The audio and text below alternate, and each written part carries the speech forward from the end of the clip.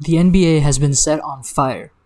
Teams expected to perform at elite levels and dominate their conferences, such as the Lakers with LeBron James, Anthony Davis, and Russell Westbrook, and the reigning champs from the East, the Milwaukee Bucks, all find themselves out of the top five in their respective divisions.